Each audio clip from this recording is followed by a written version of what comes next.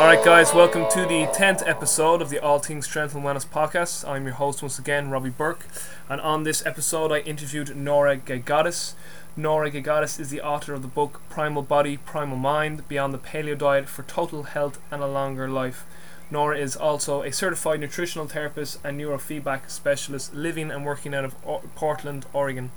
In this episode, myself and Nora discussed many of the topics that she covered in her book Primal Body, Primal Mind, and we also discovered many other topics with regards to health and wellness, both physical and mental. It was an extremely informative interview, as all my interviews have been up until now, and I hope you guys really enjoyed.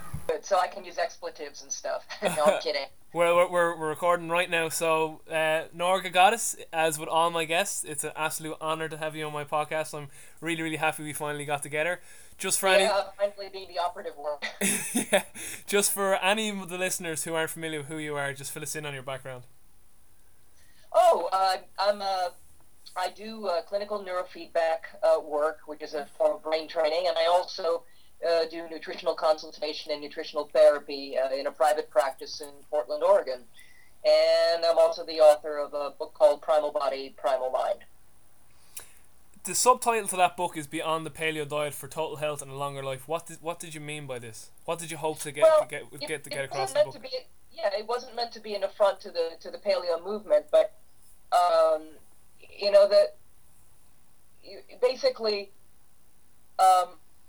my own modified approach to the paleo diet is sort of based on some evolutionary principles, and then I've modified it to for our uniquely challenging sort of modern day conditions. And I also refined some aspects of it to incorporate some certain principles of current longevity science, some certain things that our ancestors would not likely have considered or had access to. Mm-hmm. And these are things that I sort of see as our modern day advantage. But we certainly live in a world that's quite a bit different from what our ancestors knew. Mm-hmm. And I wanted to take that, and I think it's necessary to take that into account if you're really looking for a way of optimizing the human diet. Nora, you hear from conventional nutritionists and conventional medicine that glucose is the body's main energy source. It's key that the brain and the nervous system and the heart have glucose. But in your book, you discuss that ketone bodies are actually a more efficient energy fuel. Can you just discuss this?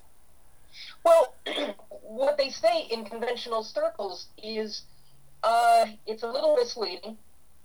It is conditionally true, and it's only true if that we would rely on glucose as our primary source of fuel if we have metabolically adapted ourselves to a dependence on glucose as our primary source of fuel.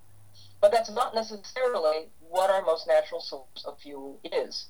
And we're much more efficiently designed to make use of ketones. Ketone bodies are, of course, what amount to the energy units of fat. Now, you can't run on ketones 100%, but we can certainly run on ketones 80 to 90%. And glucose is designed to be more of an auxiliary fuel in all situations except for emergencies. Glucose is basically our body's version of rocket fuel. It's an anaerobic fuel. In other words, it burns most efficiently away from the presence of oxygen. And it's what we're designed to make use of in states of either emergency or extreme exertion, which don't necessarily amount to that much of our total energy expenditure unless our lives really suck. Mm-hmm. So, but if all we're giving ourselves is a carbohydrate-based diet, then the body is going to, well, for starters, the body tends to try to maintain the minimum level necessary of blood glucose at any given time for whatever the body might need to do. And that minimum level of glucose is basically predicated on whatever our demands are at the given moment. So anytime we consume sugar over and above what we absolutely need in a moment, the body does what it can to get rid of it, to store it, to try to inject it into cells for use for immediate energy. If we don't need the immediate energy, then it'll store it as glycogen either in the liver or in the muscles, and then whatever doesn't fit there, which, in the average person may be we can store about 500 grams. If you're an elite athlete, you could maybe store up to a kilogram of glycogen in your muscles. But for the average people doing living average lives, we don't really store very much of it. Mm-hmm. And so whatever is excess ends up getting converted to triglycerides in the liver and stored as body fat. So one of the reasons why the body's very quick, I think, to lower glucose to more manageable levels is that it tends to auto-oxidize in the bloodstream, meaning it produces free radicals, damaging substances mm-hmm. in the bloodstream that can cause us to age, that can mutate our DNA, that can feed bacteria and viruses and various other things. And so the body's careful about trying to maintain the minimum amount necessary. The other thing that glucose does is it will combine with proteins and fats in our tissues and cause them to become sticky, misshapen, and start to malfunction. And that's a process called glycation.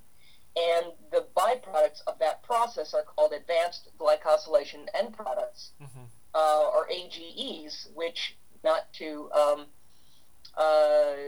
which rather appropriately termed also age us. This is how the human body ages in significant measure. So the more we can minimize that, in many respects, the longer, the better the quality of our health is likely to be, mm-hmm. and the less you're rocking the boat with respect to blood sugar. Now, if we look at glucose strictly from the standpoint of the energy that it provides us with, you don't look at any other aspect of it, just that. Again, sugar is basically our version of rocket fuel, mm-hmm. and it burns very, very quickly, and it's something that our brain and that most of our organs, our heart actually really does rely on fats, really does rely on ketones and that sort of a thing to fuel itself, but most other organs do require some glucose in a state of emergency or extreme exertion. So that's where sugar sort of best does its thing. But if we want to use an analogy, and being from Minnesota as I am, as we just talked about, mm-hmm. It's a cold place, and we all we don't all use wood stoves, but a lot of us have wood stoves. And if we want to use that analogy to describe how we fuel our metabolic fires, you can look upon glucose as being basically a form of kindling, okay? Where carbohydrates in general to be generally a form of kindling. So your whole grains, your so-called complex carbohydrates that amount to being whole grains and beans and brown rice and all that sort of stuff, you can sort of look upon as being twigs on our metabolic fire. Now, things like bread, pasta, white potatoes, white rice, things of that nature, we can look upon metaphorically as being like crumpled up paper on that metabolic fire. Mm-hmm. And of course, things like alcohol and liquid sugary kinds of things, we can really look upon as being more or less gasoline on that metabolic fire. And if you had to heat your house with nothing but kindling, which is how a lot of people are fueling their metabolic fires, you can do it. It's perfectly possible to do it. You can manage that. You better have a lot of space.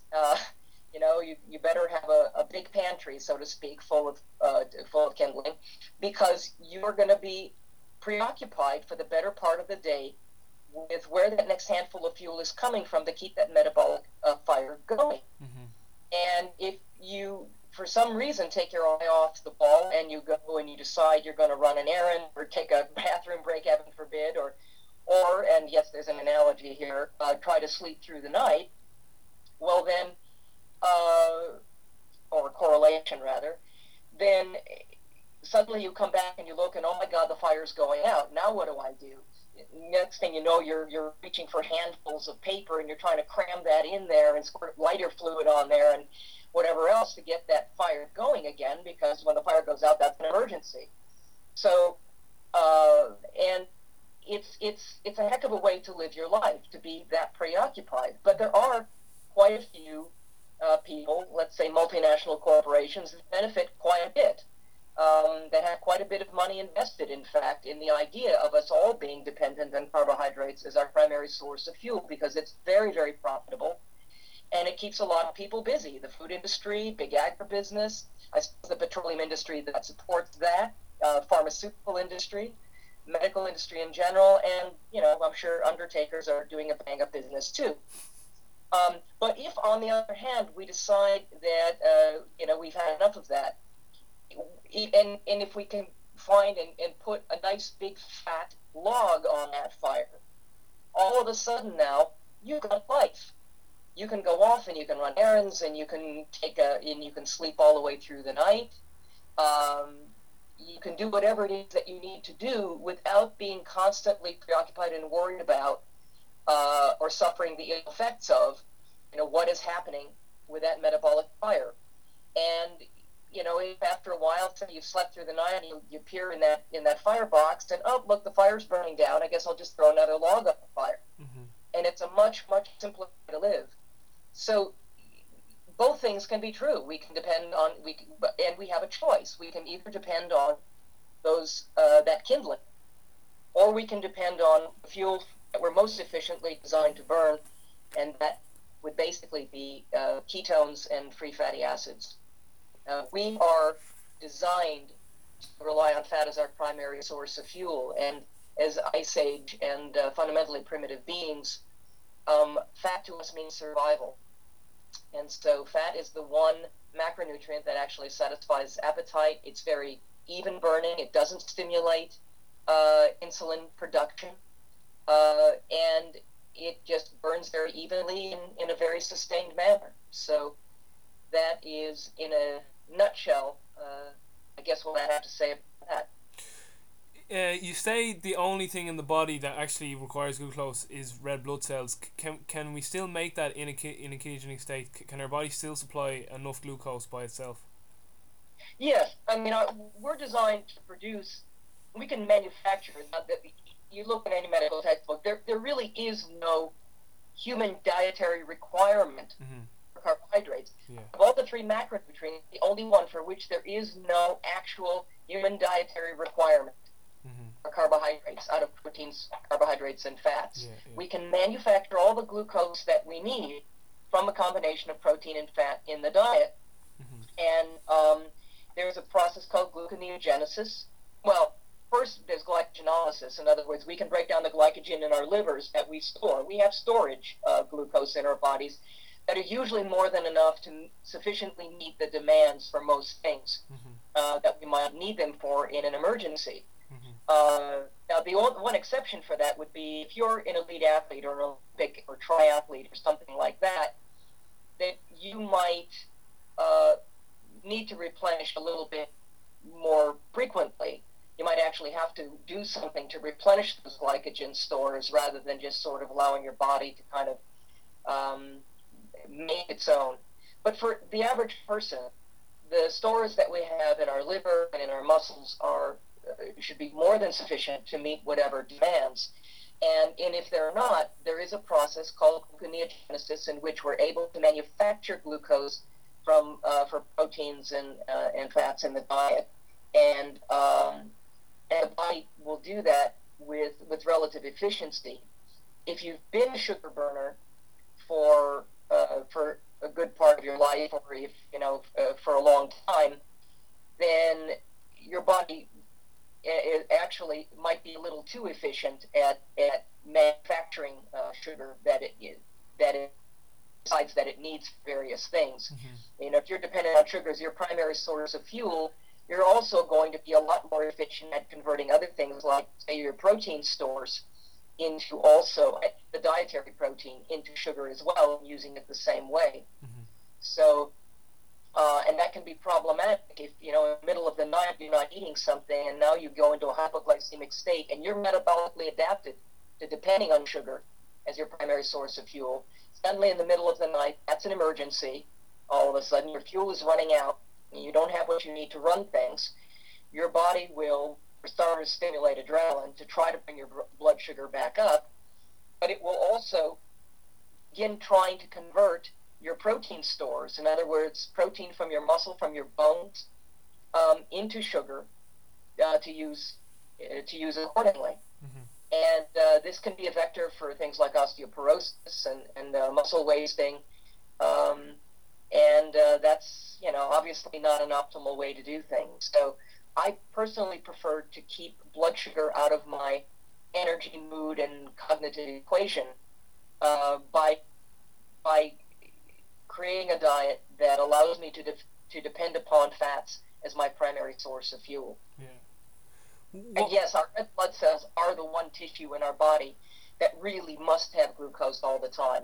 But we All can't of produce the it. tissues can run, a good, 80-90% on nothing but ketones. Yeah. Well, And the reason our blood cells require the glucose is that they're trying to conserve their precious cargo, which is oxygen, in the process. And so they're anaerobic. They feed anaerobically. what do you say to people who say, but what about all those Asian countries? Like, they eat loads of carbohydrates and they don't seem to have any health effects. Well, when you look at Asian culture, it's very, very different from our own. One of the things that characterizes Asian culture, certainly, and by the way, when people start to overgeneralize, Yeah. around that, I caution people against overgeneralization in that regard, because obviously Asian culture involves a lot of different people groups in a lot of different areas, and the diets may differ significantly. But the fact that Asians eat rice is obviously well established. They also eat a lot of other things, a lot of fish and that kind of, and pork and other forms of protein. Mm-hmm. But one of the things that characterizes Asian culture as a whole is a bit of a characteristic modesty.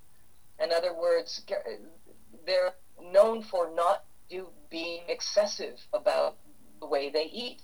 Usually, unless we're talking about kind of modern day Western acculturated Asians, and maybe some people in some of the bigger cities that that learn to be, through advertising and whatever, quite a bit more self-indulgent. But that's not culturally typical. Mm-hmm. What's typical more is very modest portions of things, which of course is going to help keep insulin levels down. But it's not true that Asian cultures don't suffer, chronic or degenerative illnesses, or that they don't suffer heart disease and they don't suffer cancer. They certainly do. Their statistics are a little different than ours, but they have problems of their own. Mm-hmm. But the fact that we can, or that some people groups can consume a small amount or a certain amount of carbohydrate doesn't necessarily mean that we all should. Yeah. And part of the problem is that I don't know if you know anybody. I don't know that I know anybody that is 100% totally healthy, has no metabolic dysregulation or dysfunction at all. Yeah. You sound like a relatively young guy. Maybe you have peers that do seem to be relatively healthy, but as time goes on, we have so many things challenging us in our environment and with respect to the quality and of our food supply, and environmental contaminants and our air and water and everything else, and EMF pollution and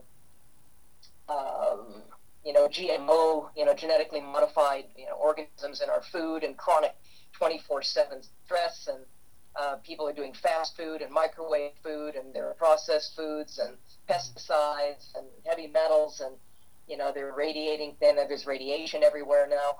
I mean, there's so many things that are bearing down on us from our environment. To my view, what we need to do is everything that we can to minimize the impact of those things. Recognize the fact that we have very little, if any, room for error anymore with what we need to do to maintain optimal health.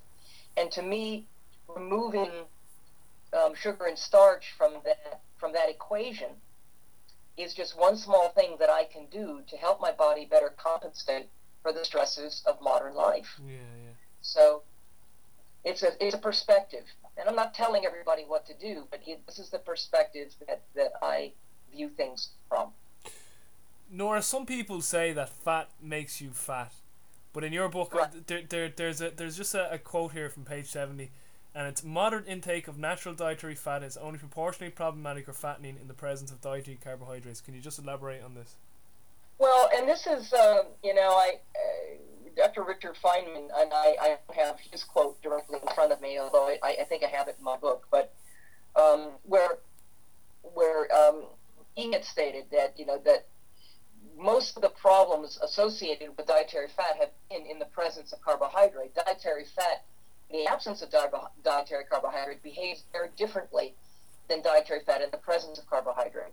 If we're consuming a diet that is very starchy, sugary, and we eat a lot of fat with that, the body will be more likely to store the fat. It will also be more likely to react to the sugar in the bloodstream and start to mutate and become glycated. And our body will attempt to do everything it can to deal with the sugar first and store the fat for later. Dietary fat by itself doesn't create those types of metabolic storms in the body. Again, most of the fat that we consume actually goes to structure. It's not all calories that have to be burned or stored away somewhere. When we eat dietary fat, a very high percentage of it gets, it's initially absorbed into the lymphatic system typically, not into the bloodstream. It has roles to play with respect to our immune system, quite a few roles to play with our immune system. We also need fat in order to make use of dietary fat-soluble nutrients like vitamins A, D, T, and K.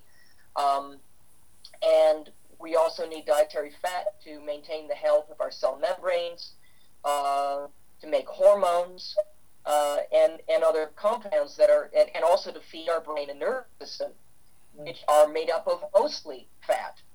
And so fat has so many different roles to play in our structure and physiology that really only what's left over in that is likely to get stored. But the interesting thing is that we're not, if we're eating fat in the absence of carbohydrate, we're not likely to overconsume it because it tends to have it tends to be self-limiting. Yeah. As we know, fat-rich foods are very satiating. Mm-hmm. They're rich and they fill you up quickly. And they stimulate the hormone leptin, which is our body's basically fat sensor, which controls most of the rest of our hormonal regulation, either directly or indirectly.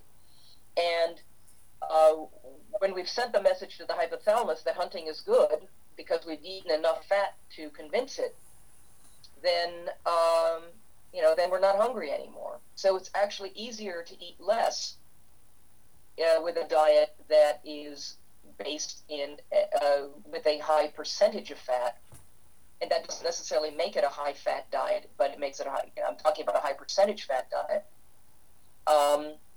You actually end up in the long run eating fewer calories. Carbohydrates don't have that kind of signaling. It's very, very easy to overeat carbohydrates because they don't signal to leptin in the same way, and it's very, very easy to, for instance, eat a bag of chips in one sitting. But most people don't binge on butter. Most people don't binge on lard. Most people don't binge on fats because they're very rich and they fill you up very quickly. Mm-hmm. Yeah. Nora, in your book you also talk about protein and the importance of keeping protein moderate, particularly with its effect on mTOR.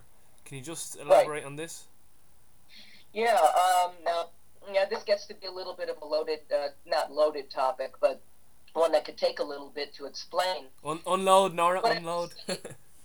Well, what I'll try to put in a nutshell is that any amount of protein that we consume that's over and above what we need for our own maintenance and repair has the potential to be converted to sugar and used the same way, which we're trying to minimize. At least in my view, it's something that we ought to try to minimize. And also when we're consuming protein over and above what we need for our own maintenance and repair, this also triggers a metabolic pathway that was rather recently discovered that is known as mTOR, which stands for a mammalian target of rapamycin. And without going into the whole story of what that is, what it basically does is it upregulates a sort of a reproductive pathway that stimulates cellular proliferation. Mm-hmm. Now, if you are trying to reproduce, that is obviously beneficial, at least potentially so. And if you are looking for some form of growth, then that is also potentially beneficial. However, if you're done reproducing and growing, physically, and, you're in your 40s and whatever have you, by upregulating that metabolic pathway and stimulating cellular proliferation, particularly if, as we age, our DNA tends to sort of gradually mutate in places.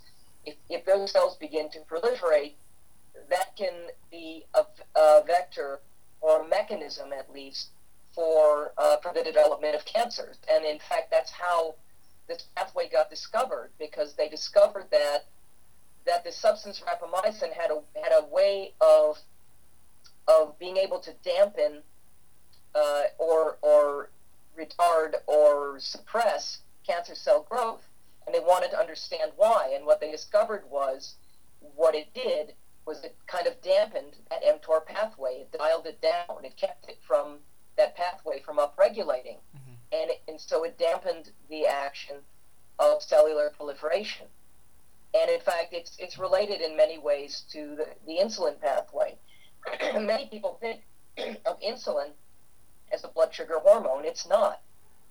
We have several blood sugar hormones, but insulin is not one of them. It has the effect of helping take our blood sugar down, but it does this because part of its job is to take excess nutrients in the diet and put them into storage for later use. Mm-hmm. And again, all dietary carbohydrate that we don't need for energy to outrun a charging rhino right now is basically to us excess. Mm-hmm. And so carbohydrates very readily stimulate insulin release.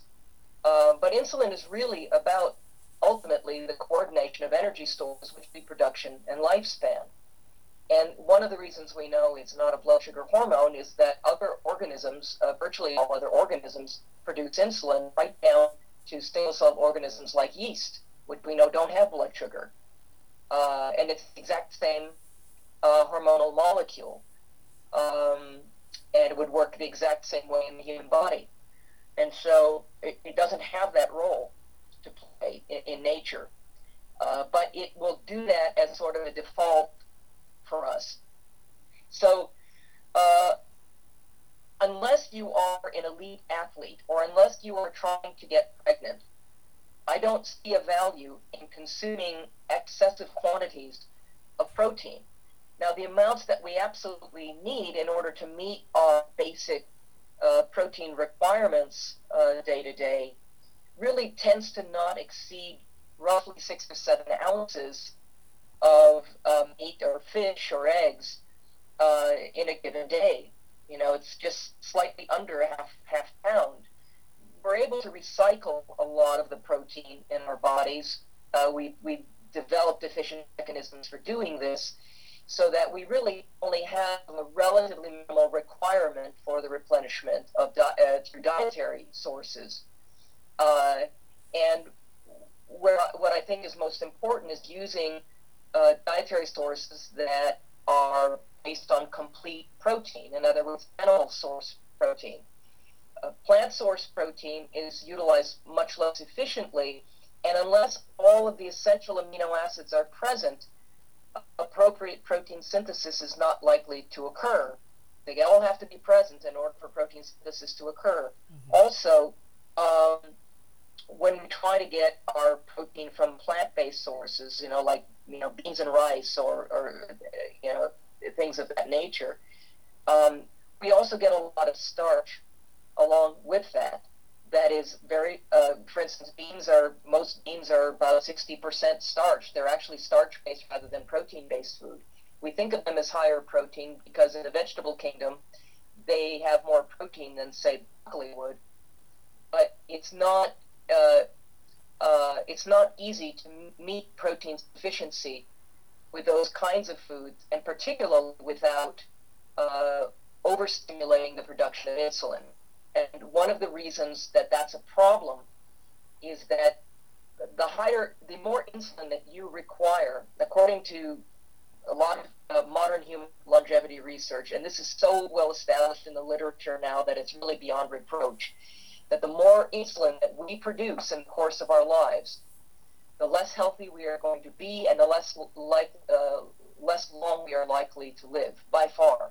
The more we can rely on ketones as our primary source of fuel as opposed to glucose, the longer we are likely to live and the healthier we are likely to be, by far. And the work of Cynthia Kenyon has borne this out, and it's been demonstrated time and time and time again to have the broadest range of benefit of any dietary approach ever studied. And this is based on more than 75 years of research now, so it's ridiculously well established. Mm-hmm, mm-hmm. You're after covering two more of my questions. Yeah, the research by Kenyon, the DFA2 gene that they discovered. Yeah, the DAF2. Yeah. She discovered that encoded an insulin receptor, and it was a gene that was discovered in this ancient little species of worm, and it accidentally mutated in this worm, and rather than harming the worm, which mutations usually do, it actually more than doubled its lifespan, which was the most dramatic extension of life that had been viewed in the laboratory to date.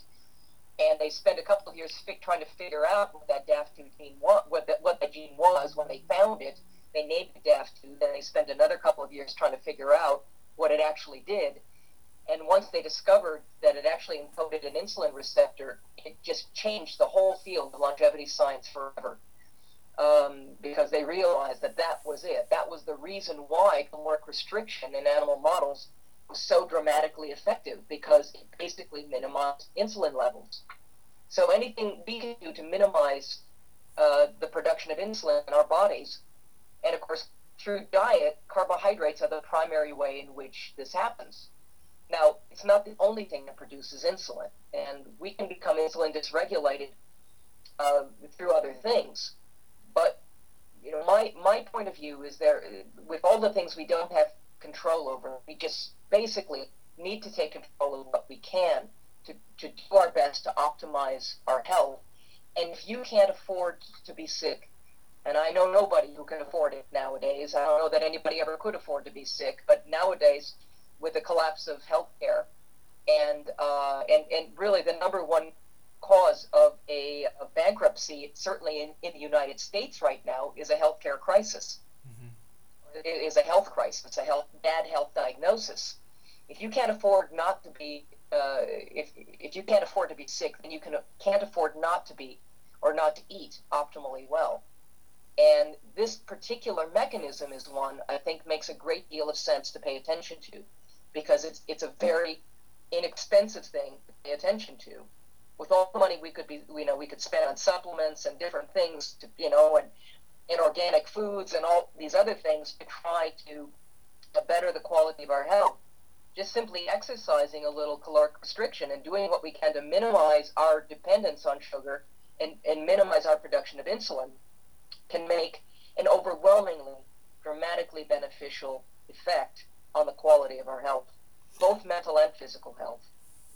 Can you speak about the benefits of calorie restriction in this regard, Nora? Well, I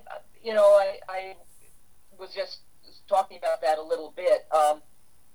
Again, caloric restriction is something that that's been studied for more than 75 years now, and originally, when researchers found that by restricting the intake of food in laboratory animals and in everything, from yeast to primates, actually more recently, that it had a dramatically beneficial effect on the longevity of that animal. But it seemed like a very counterintuitive thing. It seemed like, isn't that kind of stressful to restrict food? You would think that the more food, the healthier the animal would be. Mm-hmm. Well, that, quite the opposite was true. And they spent 75 years trying to figure out, find that holy grail that would help explain the mechanism behind the effectiveness of caloric restriction. And it was Cynthia Kenyon's work that finally shed light on that and sort of enlightened them to the role that insulin plays with respect to reproduction and longevity. But also that mTOR pathway is another aspect of that whole mechanism, that it's protein and carbohydrates and not dietary fat. They actually, dietary fat does not seem to play a role in triggering these aging pathways. And so the nifty thing about that is that we can use dietary fat as a way of using a modified caloric restriction approach that allows us not to be hungry.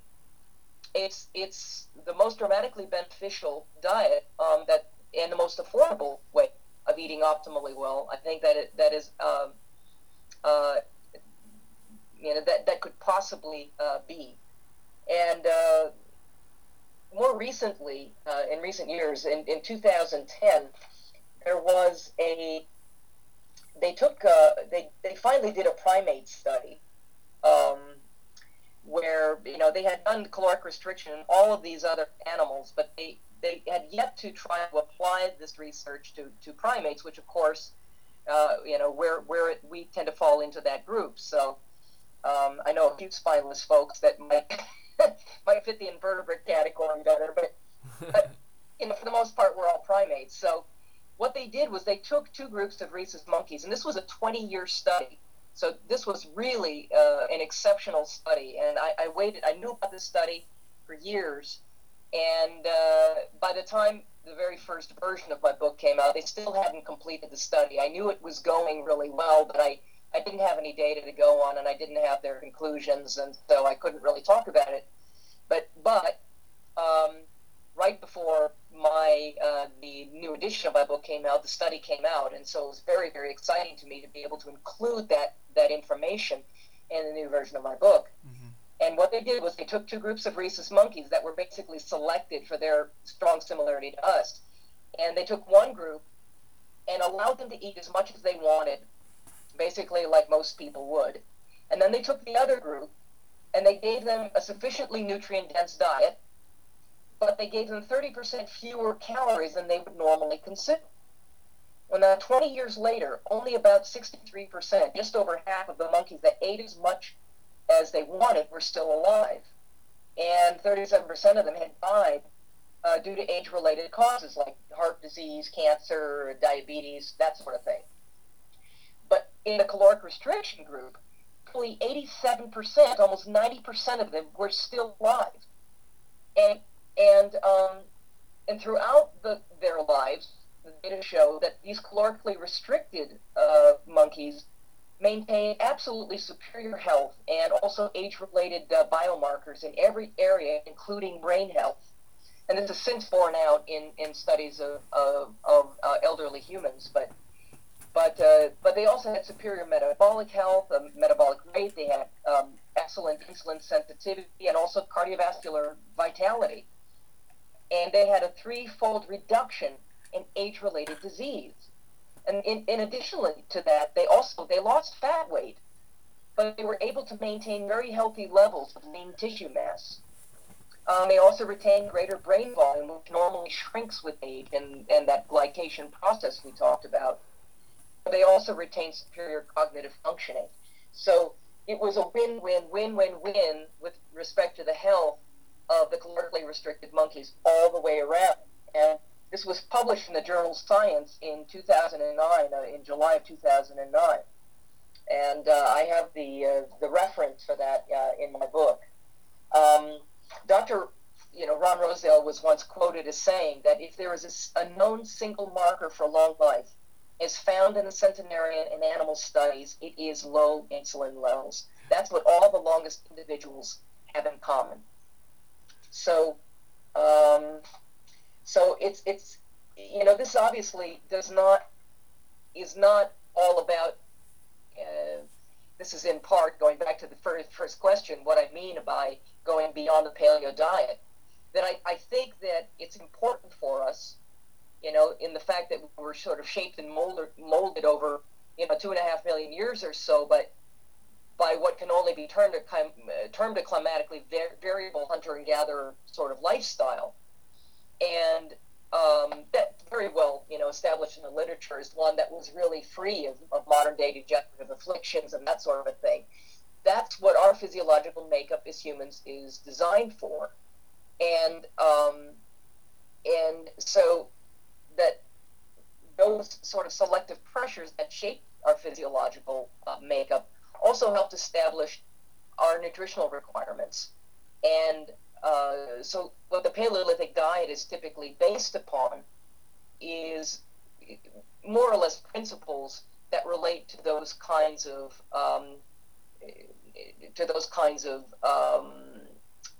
selective pressures and that sort of a thing. That those principles that are based on the idea of how we evolved. And what that amounts to basically is a hunter-gatherer type of diet, a diet of meat and fat and a certain amount of plant material that might have been available to us in various places and times and climates. And really, throughout most of our history, we would not have, our primitive ancestors would not have had access to very much sugar or starch at all, because most starch-rich, like wild potatoes and things of that nature, were extremely toxic, and wild legumes are also just prohibitively toxic. And so, other than finding the occasional patch of honey once in a while, or eating berries in season, in the fall, during times and places where that would have been available, we probably did not have much of a need for insulin in the earlier part of our evolutionary development. But the way I like to approach this, if I'm looking for a way to optimize the human diet, one thing our ancestors didn't have available to them was science, at least not in the way that we know it now. And we can use modern day science to really evaluate things in a different way and allow us to adapt those evolutionary principles in a way to maximize our health and longevity in a way that that our ancestors might not have thought to do. They selected food not necessarily out of a knowing or a desire to optimize their health in some way. They were basically trying to survive. Now, they may have known better than we do what it takes to eat to be healthy, but chances are they weren't thinking about their healthy post-reproductive lifespan in the process of making food selections. And so just because they did certain things, just because they ate certain things, isn't necessarily, to me, reason enough to adopt that same dietary approach. I want to know how to best optimize those principles to make them more fully effective in my life now. And I think we have to look upon those evolutionary principles as being absolutely foundational to whatever else we do, because that's what our physiology is designed to handle. But my approach is to kind of go a little bit beyond that and look at some other things that we can apply to that to make it more effective for us today. How would your dietary recommendations change if you were dealing with an elite athlete? Elite athletes aren't necessarily leading a life that our ancestors would have looked upon as being particularly natural. Mm-hmm. In fact, I think they probably would have stood there and scratched their heads and wondered why somebody would waste so much energy and time doing something that they didn't have to do in order to survive or in order to procure food, clothing, whatever. And I would actually think that our average sort of Stone Age or Ice Age or primitive Paleolithic ancestor, however you want to refer to them, might well have given our best elite athletes a run for their money in any single event. That's really different than the idea of preparing for whatever single event by basically repeating it one day after the next with intense training regimens and whatever else that are going to put a tremendous amount of demand on your need for repair and regeneration, and also on your energy stores. And so when you're doing like a sprinting event, something that requires peak output, well, that's an anaerobic kind of thing. Unless you're talking about a marathon, that's another discussion. But if you're talking about something that involves profound short bursts of exertion, you're talking about a tremendous need for anaerobic fuel. And if you're taxing those stores on a daily basis and training for that type of event, well then, by gosh, you better be replenishing those stores, because that's something that is really going to present, I think, an excessive challenge to somebody who is attempting to rely exclusively on fat for that. Although there is another guy who is a triathlete himself. His name is Ben Greenfield. I don't know if you've heard of him. You might look him up, actually. Mm-hmm. And he actually eats pretty much the diet I advocate, which is a very high percentage fat, very, very low carb diet. And has great performance in triathlons. But what he does is he cycles his carbohydrate intake. So he eats very low carb for 6 days out of the week, and then one day of the week he'll eat, sweet potatoes and bananas and berries and things like that. He'll load up on those things in order to replenish his glycogen stores, and that seems to work quite well for him.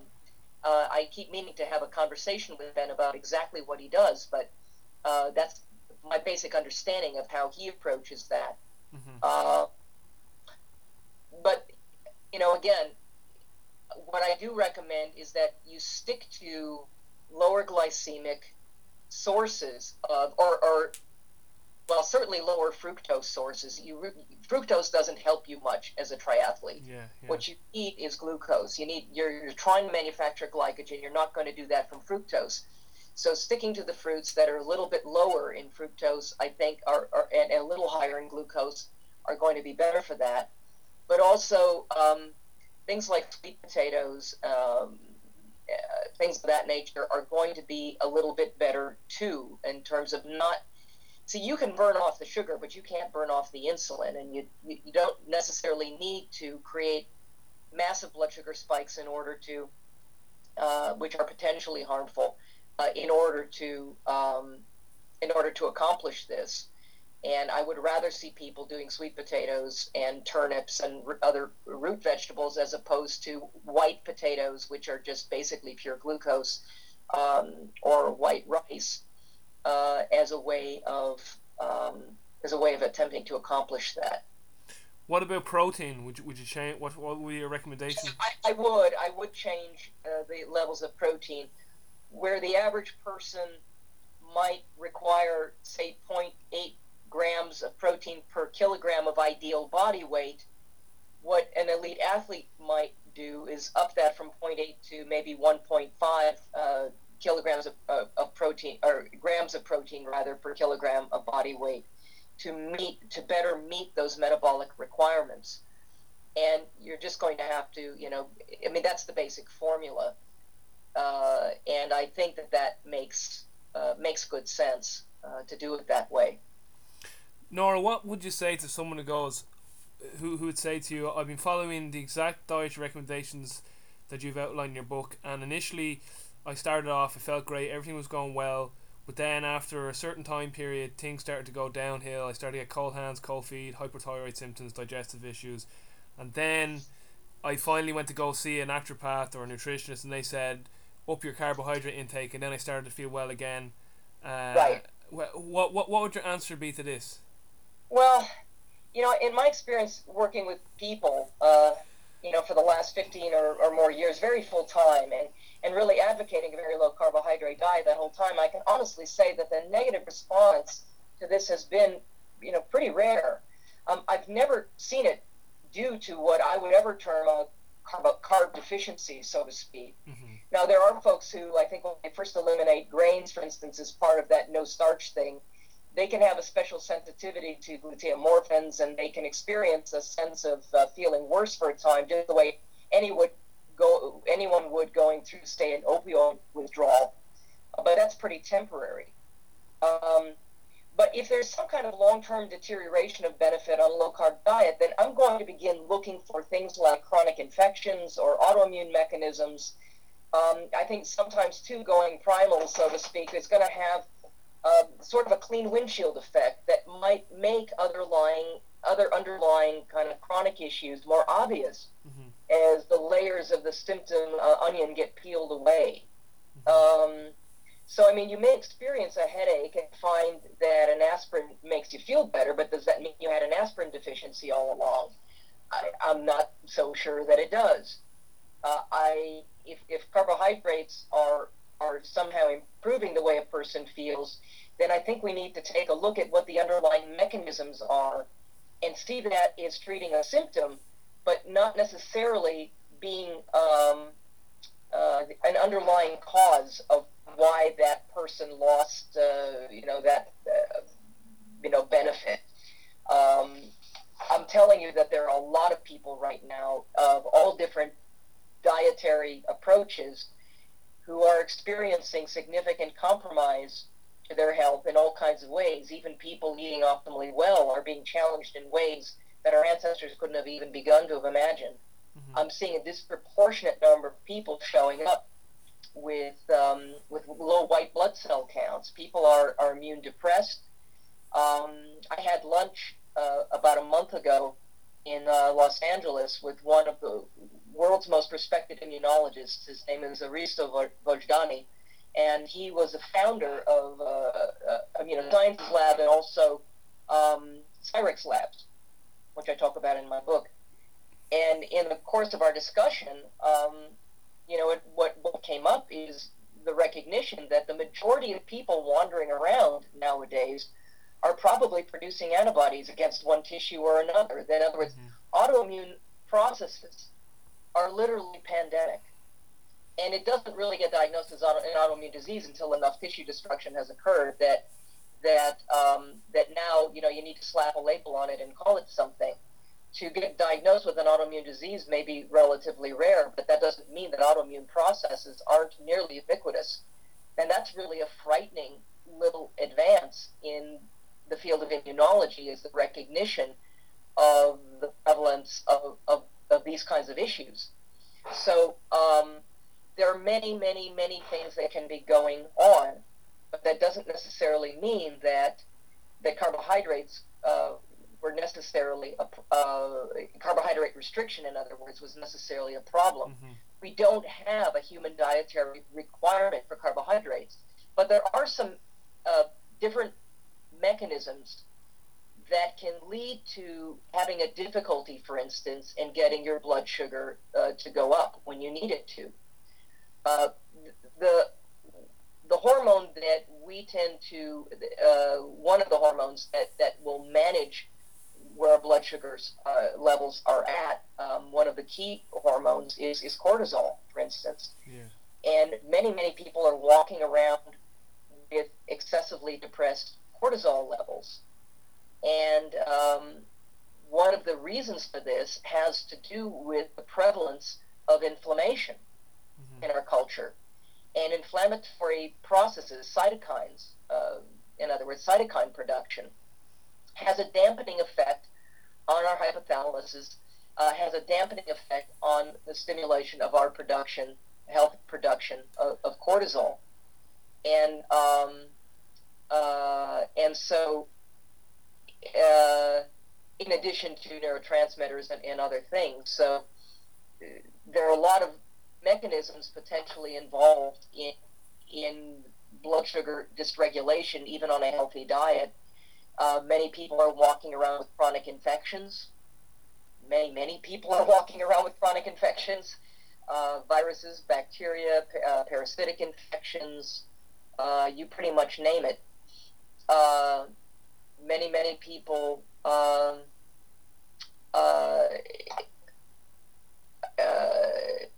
have, I'm trying to think what all the reasons are a person might uh, accidentally, or not accidentally, but might develop, for instance, carbohydrate cravings.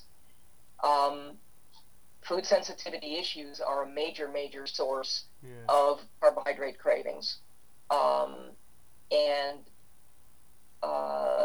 menopausal issues, seasonal affective disorder, serotonin deficiency is another potential reason a person might experience, sort of carbohydrate cravings, and might feel a little better if they start to eat more. But the short-term gain may lead to diminishing returns over time, because because carbohydrates, starch and blood sugar surges tend to have a depleting effect on serotonin long term. Excess protein consumption is one of those mistakes I think sometimes made by people eating extremely, by people switching to Paleolithic diets. They go from a diet really high in carbohydrate, and they swap that out for really high protein. And as we discussed a little earlier, when we consume protein in excess of what we need to maintain and repair our tissues, a certain percentage of that is going to get converted to sugar and used the same way. So very often, I think what happens is that people maintain kind of in a way that they hadn't anticipated. They're maintaining a dependence on blood sugar, and they're getting their blood sugar basically by using excess protein as a way to convert to glucose. And that's a really hard thing to maintain long term, and is something that could potentially be fatiguing long term. Excess protein consumption can be a little fatiguing long term for a lot of reasons, just by virtue of the amount of energy that it takes to digest a high protein diet, the amount of waste products that it produces that are a bit burdensome to our eliminative organs. And so sometimes people are on a paleo diet, but they're really overdoing the protein, and that can be a little fatiguing, honestly. But I don't run into the problems that are, to try to address the whole thyroid thing. I think that the whole thyroid thing is a very overblown issue. It's gotten just a little bit too much press in the blogosphere. It's not something that I see as a common problem at all. But here are a couple of mechanisms behind that. That our metabolic engine basically is being driven by our thyroid when it's at idle, and it gets driven by our adrenals when we're engaged. Mm-hmm. Now, if you overly are stressing yourself, if you give yourself, chronic, big loads of chronic stress, in other words, you've got your pedal to the metal, doesn't it make sense that the central computer, of your car, for instance, would turn down the idle on your engine as a way of helping you keep from blowing a gasket? That's one mechanism behind. Chronic stress has a dampening effect on pituitary function and can depress your TSH levels and also your T4 levels. And that can give you a form of hypothyroidism that's secondary to pituitary hypofunction. Now, if you have gone on a low carbohydrate diet and you're still being sort of plagued with hypoglycemic symptoms, that's pretty stressful.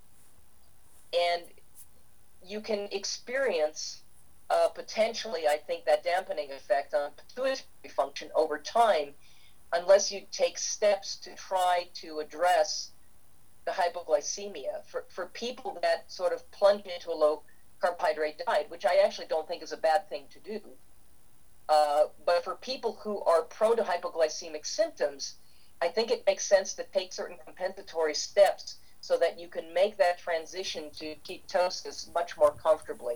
And I talk about some different supplements that may be really useful, things like L-glutamine, which the brain can use in lieu of glucose, as a way of sort of using bicycle training wheels until your body adapts to more ketogenic functioning. Um, and there is an herb called Gymnema sylvestre that does a nice job of helping to improve insulin sensitivity in addition to suppressing carbohydrate cravings. Um, Using things like coconut oil or MCT oil can also go a long ways toward helping to support your thyroid function and support your energy levels, in addition to helping to kickstart the ketogenic process um, as you're making that transition. There's lots of little things that you can do that, but there are people that dive into this without taking compensatory steps, and they throw themselves into a state of more stress than they need to experience. And in those people, there could be temporary suppression of TSH, as part of a stress response. And that's something that, if it happens, is more likely to be temporary if they're able to successfully make that transition to ketosis, to really efficient ketosis. Once they make that transition, they'll actually be less prone to adrenal dysfunction because they're going to be, blood sugar is not going to be part of that equation anymore. Yeah. They're going to, you sort of move beyond the need for blood sugar. And your body and your brain and your organs, and including your thyroid, are going to function a lot more efficiently on a ketogenic diet than one that is constantly trying to manage blood sugar. The other mechanism involved, particularly if you're taking this modified caloric restriction approach that we were talking about, one of the things that often occurs with that, I don't always see it, but sometimes I see it, is a slight lowering of the T3 hormone. This is actually a beneficial marker in longevity research and not one that's any detriment. And again, you kind of have to look, you might, your metabolic rate may lower slightly, but what's happening is it's becoming more efficient. It's not being suppressed. And there's a difference. Again, many things may occur within a certain context. That low thyroid function in one context may be pathological, and in another context may actually be beneficial. And what matters is the context that you're putting it in, and the degree to which you're experiencing uncomfortable symptoms that may be associated with it. But again, I don't see the thyroid issue as being one that long term is of any significant concern. I can count like one hand the number of people that have written me and said, "Oh my gosh, I'm feeling worse. I don't get it." This is kind of unusual. Now, not everybody loses all the weight they want to right away eating this way, although most people will.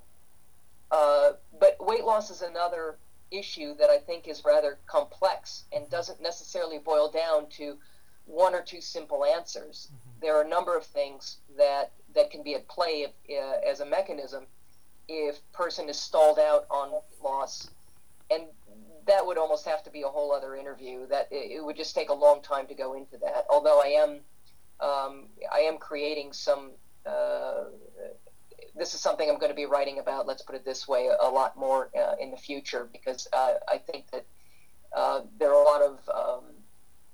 a lot of reasons why a person may experience stalls or rather resistant weight loss, and it's a really, really interesting subject.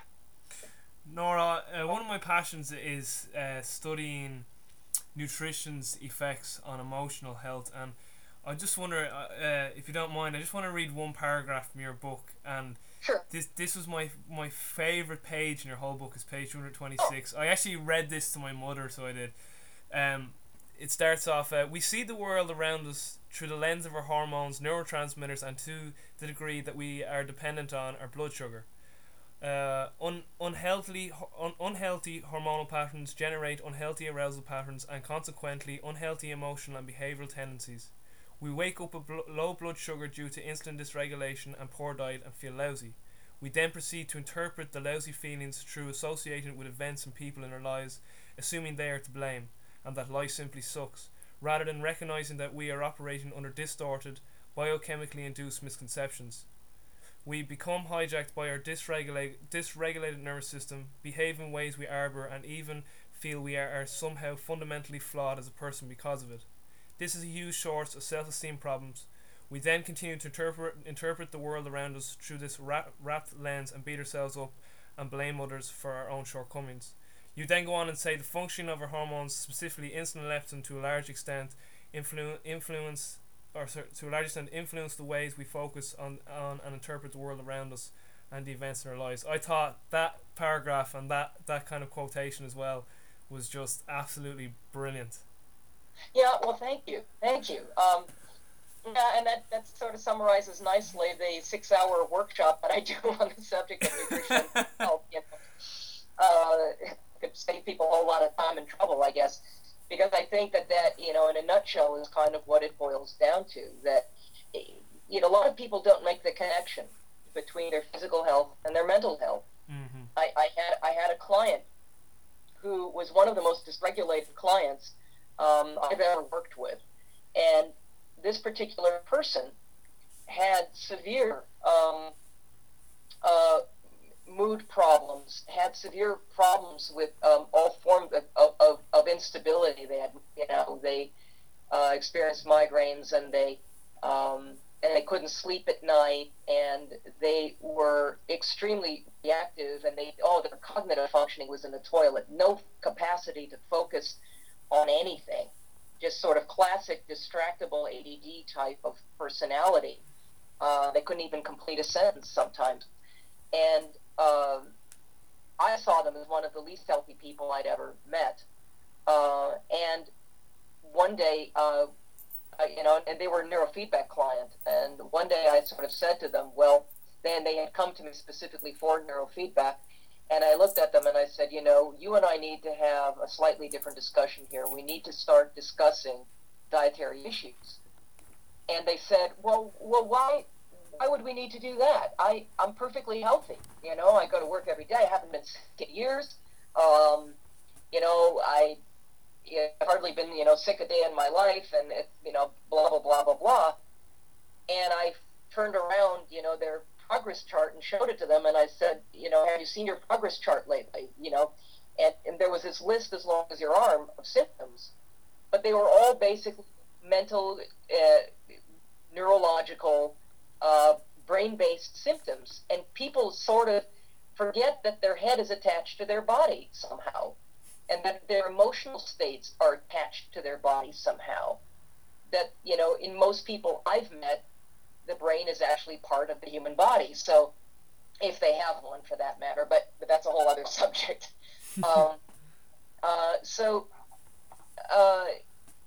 So I really am passionate also about this whole subject of nutrition and mental health, because it's something that gets left out a lot when people write books about diet and that kind of thing. And there's no question that it has a profound effect on the way we feel and function in life. And I think, there's nothing about your life that is going to matter at all unless you have a healthy brain. And the health of your brain is going to be directly correlated to the health of your of whatever you experience as meaning in your life, and the health of your moods, and the health of your cognitive functioning, of your memory, of everything. So, this is an area that's turned into a little more of a niche for me, I suppose. I have done training videos for the state of Washington Institute of Mental Health on the subject of nutrition and mental health for state mental health care workers on all levels, and I certainly presented on this subject last year at UCLA at the Ancestral Health Symposium. And I recently gave an all-day workshop at the EEG Institute in Los Angeles on this very subject. And so it's an area that seems to have a lot of interest, and one I think that people are starting to appreciate, the correlations a lot more. Nora, just my final question. Well, one of my final questions here. What is neurofeedback? Oh, yeah. Well, that hardly will take any time at all. Uh, what neurofeedback basically is it's a form of biofeedback that utilizes the electrical activity in the brain as a training tool, as a means of giving the brain information about its own functioning so that it can better manage its own states. So, uh, so that it's the idea behind it is that we can gain a better functional and regulatory control over the way our brain and nervous system operate by basically learning to exercise our own brainwave activity. Mm-hmm. And it's really extraordinary work, and one that I tend to see very rapid and very powerful results with, but I don't look upon it as a therapy per se or a treatment. It's really a very highly specific and highly sophisticated form of brain exercise that is designed to address your body's capacity to manage stress in an optimal way, stress on different levels. Mm-hmm.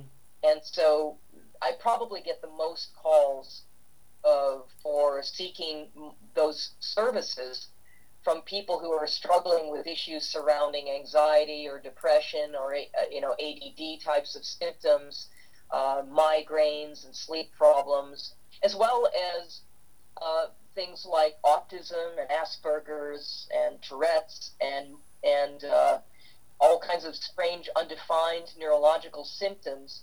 I don't need a diagnosis. I don't work with diagnoses, but sometimes diagnoses can lead to clues that tell me how that particular brain and nervous system are put together, where it goes when it's stressed, and what type of brain training might be most optimal for that particular person to help them feel and function better. And as the brain feels and functions better and better manages the stress that's imposed on it, generally, the fewer the symptoms the person experiences that cause them discomfort in life. Mm-hmm. And so it can really have a profound effect on a whole variety of things, and it really addresses the brain in a very functional way. You know, if you have a person, friend, because nobody for neurofeedback ever comes in with just one symptom, right? Most people are walking around with bunches of things they would like to see or feel improved in their bodies or in the way they function.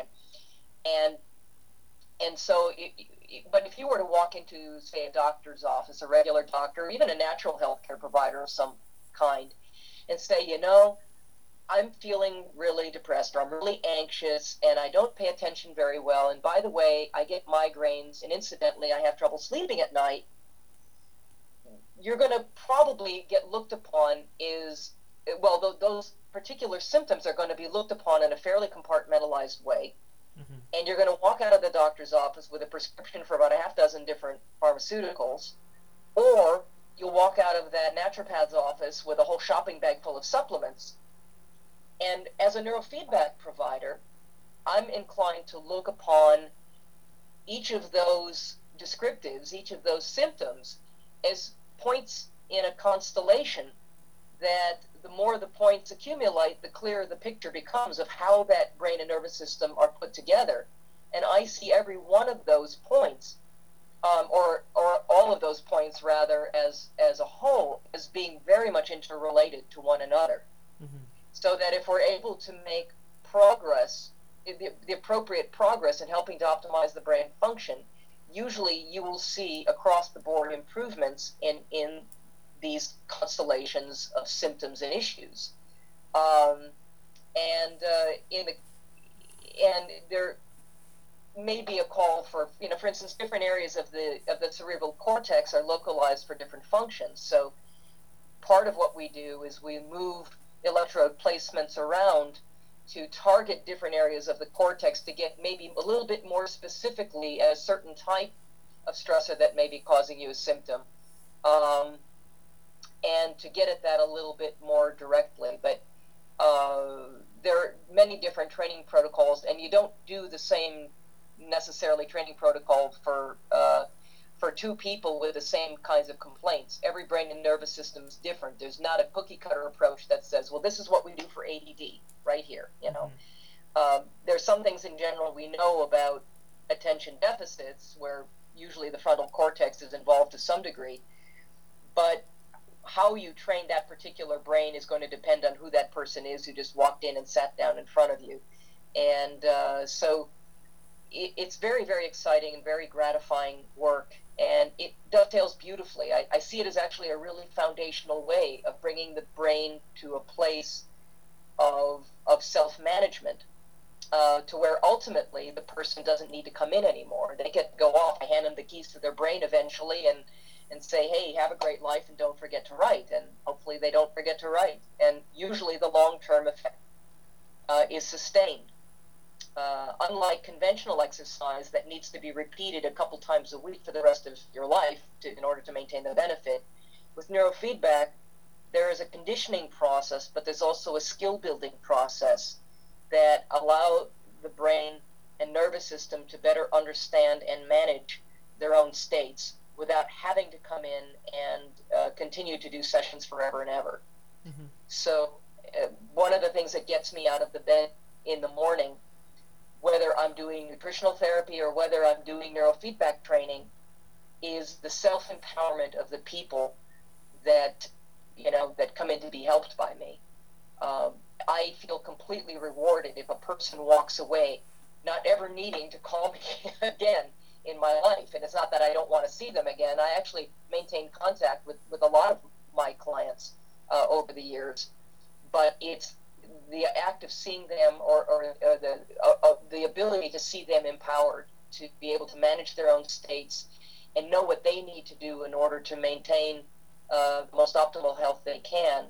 That's so rewarding for me. Mm-hmm. That's, to me, what it's all about. And it's exciting work. Nora, just finally, tell us about any projects you've coming up and any speaking events this year. Well, I'm going to be speaking at the PaleoFX conference down in Austin, Texas this next week.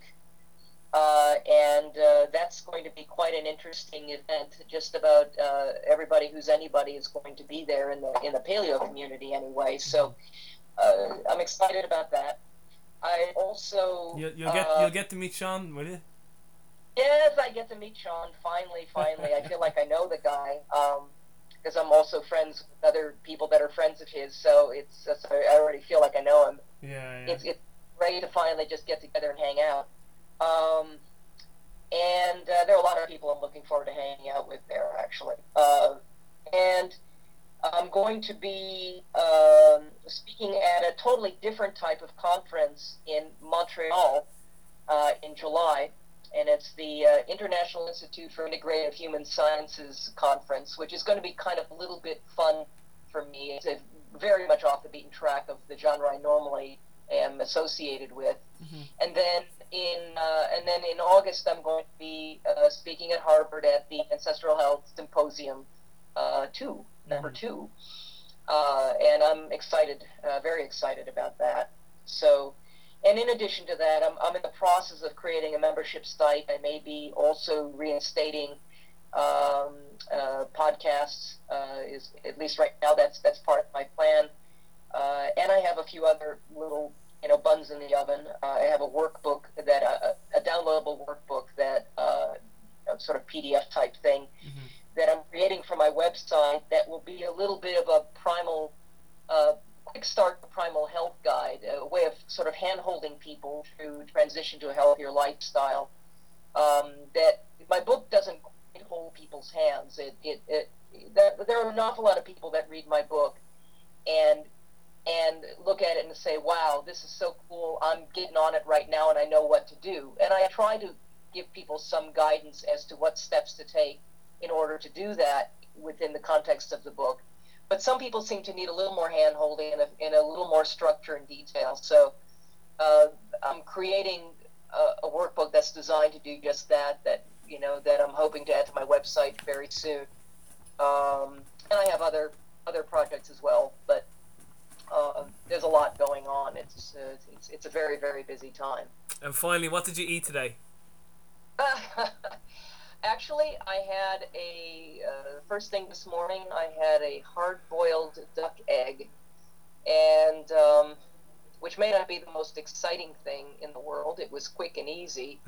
And I haven't had another thing to eat, and actually, other than I have had a cup of green tea, but I haven't. And I put a little coconut cream in that to kind of give it some smoothness and richness. But I haven't really felt the need to eat anything else. But I guess it is around lunchtime now, so I have a very small broiled chicken thigh sitting in the fridge of my office, and I'll probably go and nosh on that after I talk to you. That's great. Maybe do a green drink or something like that. Yeah. The menu that I live on tends to not be the most exciting menus a person might live on. Now, I'm just not that sophisticated when it comes to my palate on a day-to-day basis. I love eating incredibly well, and when I have the time to cook, I can really create a nice spread and do interesting things, but my day-to-day life is so busy that if something takes me longer than 5 minutes to prepare, I just, or 10 minutes or something, I kind of don't have the patience for that. Mm-hmm. So my diet tends to be rather simple. I'll nibble on this or that, and I don't tend to require much snacking at all. Mm-hmm. And anyway, that's as exciting as it's getting for me today, anyhow. Well, I'll let you off and have your lunch. So, Nora, thanks again. Thanks a million for your time. I really, really do appreciate it. You're welcome, Ravi. I owe you one. You were very, very patient when it came to scheduling this with me, and you were also very pleasantly persistent about it, and I thank you for that. It was also really, really nice talking with you. Thanks a million. Guys, so that's it for this episode. Stay tuned for our next episode. I'll talk to you soon, and stay strong.